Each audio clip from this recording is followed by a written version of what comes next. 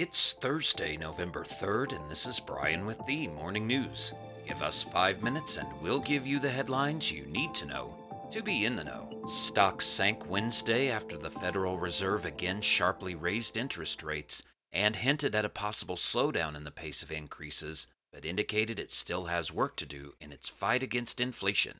The major stock indices, which had been trading modestly low for much of the morning, initially soared after the Fed's announcement. In the policy statement, officials acknowledged it could take time for the rapid increases in rates this year to be reflected in the economy, a hint that the central bank might raise rates at a slower pace at future meetings. Stocks reversed course during Chairman Jerome Powell's press conference when he said that the central bank has a ways to go in tightening policy enough to bring inflation down to its 2% target. The Dow Jones Industrial Average dropped 505 points, giving up a gain of more than 400 points earlier in the afternoon. The S&P 500 fell 96 points, and the Nasdaq Composite lost 366 points.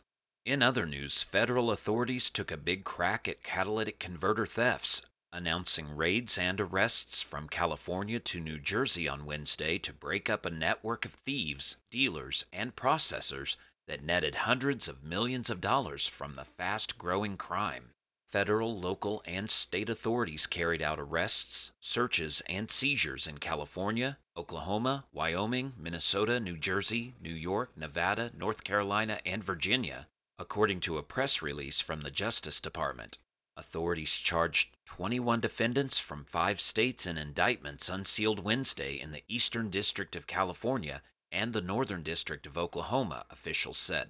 Authorities said they executed more than 32 search warrants and seized millions of dollars in homes, bank accounts, cash, and luxury vehicles. Around the world, North Korea continued its barrage of weapons tests on Thursday, firing at least 3 missiles, including a suspected ICBM, that forced the Japanese government to issue evacuation alerts and temporarily halt trains. The launches are the latest in a series of North Korean weapons tests in recent months that have raised tensions in the region. They came a day after Pyongyang fired more than 20 missiles, the most it has fired in a single day ever. South Korea's Joint Chiefs of Staff said it detected the North firing a missile it presumed as an ICBM from an area near its capital, Pyongyang, around 7:40 a.m., and then firing 2 short-range missiles from the nearby city of Kacheon that flew toward its eastern waters. Japan's defense ministry said one of the North Korean missiles reached a maximum altitude of 1,200 miles and flew about 460 miles in distance. Back in the U.S., CVS Health and Walgreens have agreed to pay more than $10 billion in a landmark settlement to resolve opioid crisis lawsuits brought by states, cities, and other governments. The 2 largest U.S. drugstore chains said they reached a framework to settle the collection of lawsuits brought by governments and Native American tribes, blaming pharmacies for helping fuel the nation's opioid epidemic. Under the proposed deal, CVS would pay $4.9 billion to states and municipalities and $130 million to tribes over the next 10 years, starting in 2023.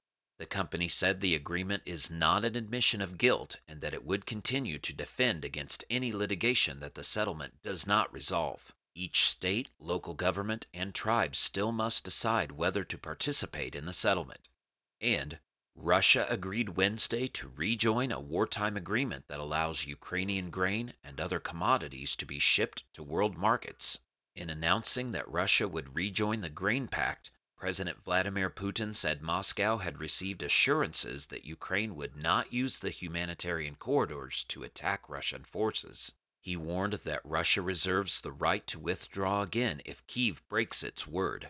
Putin praised Turkey's mediation efforts to get the deal back on track, as well as Turkish President Recep Tayyip Erdogan's neutrality in the conflict as a whole and his efforts at ensuring the interest of the poorest countries. Ukrainian President Volodymyr Zelensky said he also thanked Erdogan on Wednesday for his active participation in maintaining the grain agreement.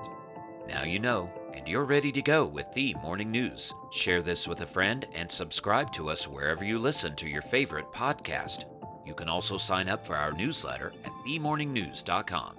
Thank you for listening.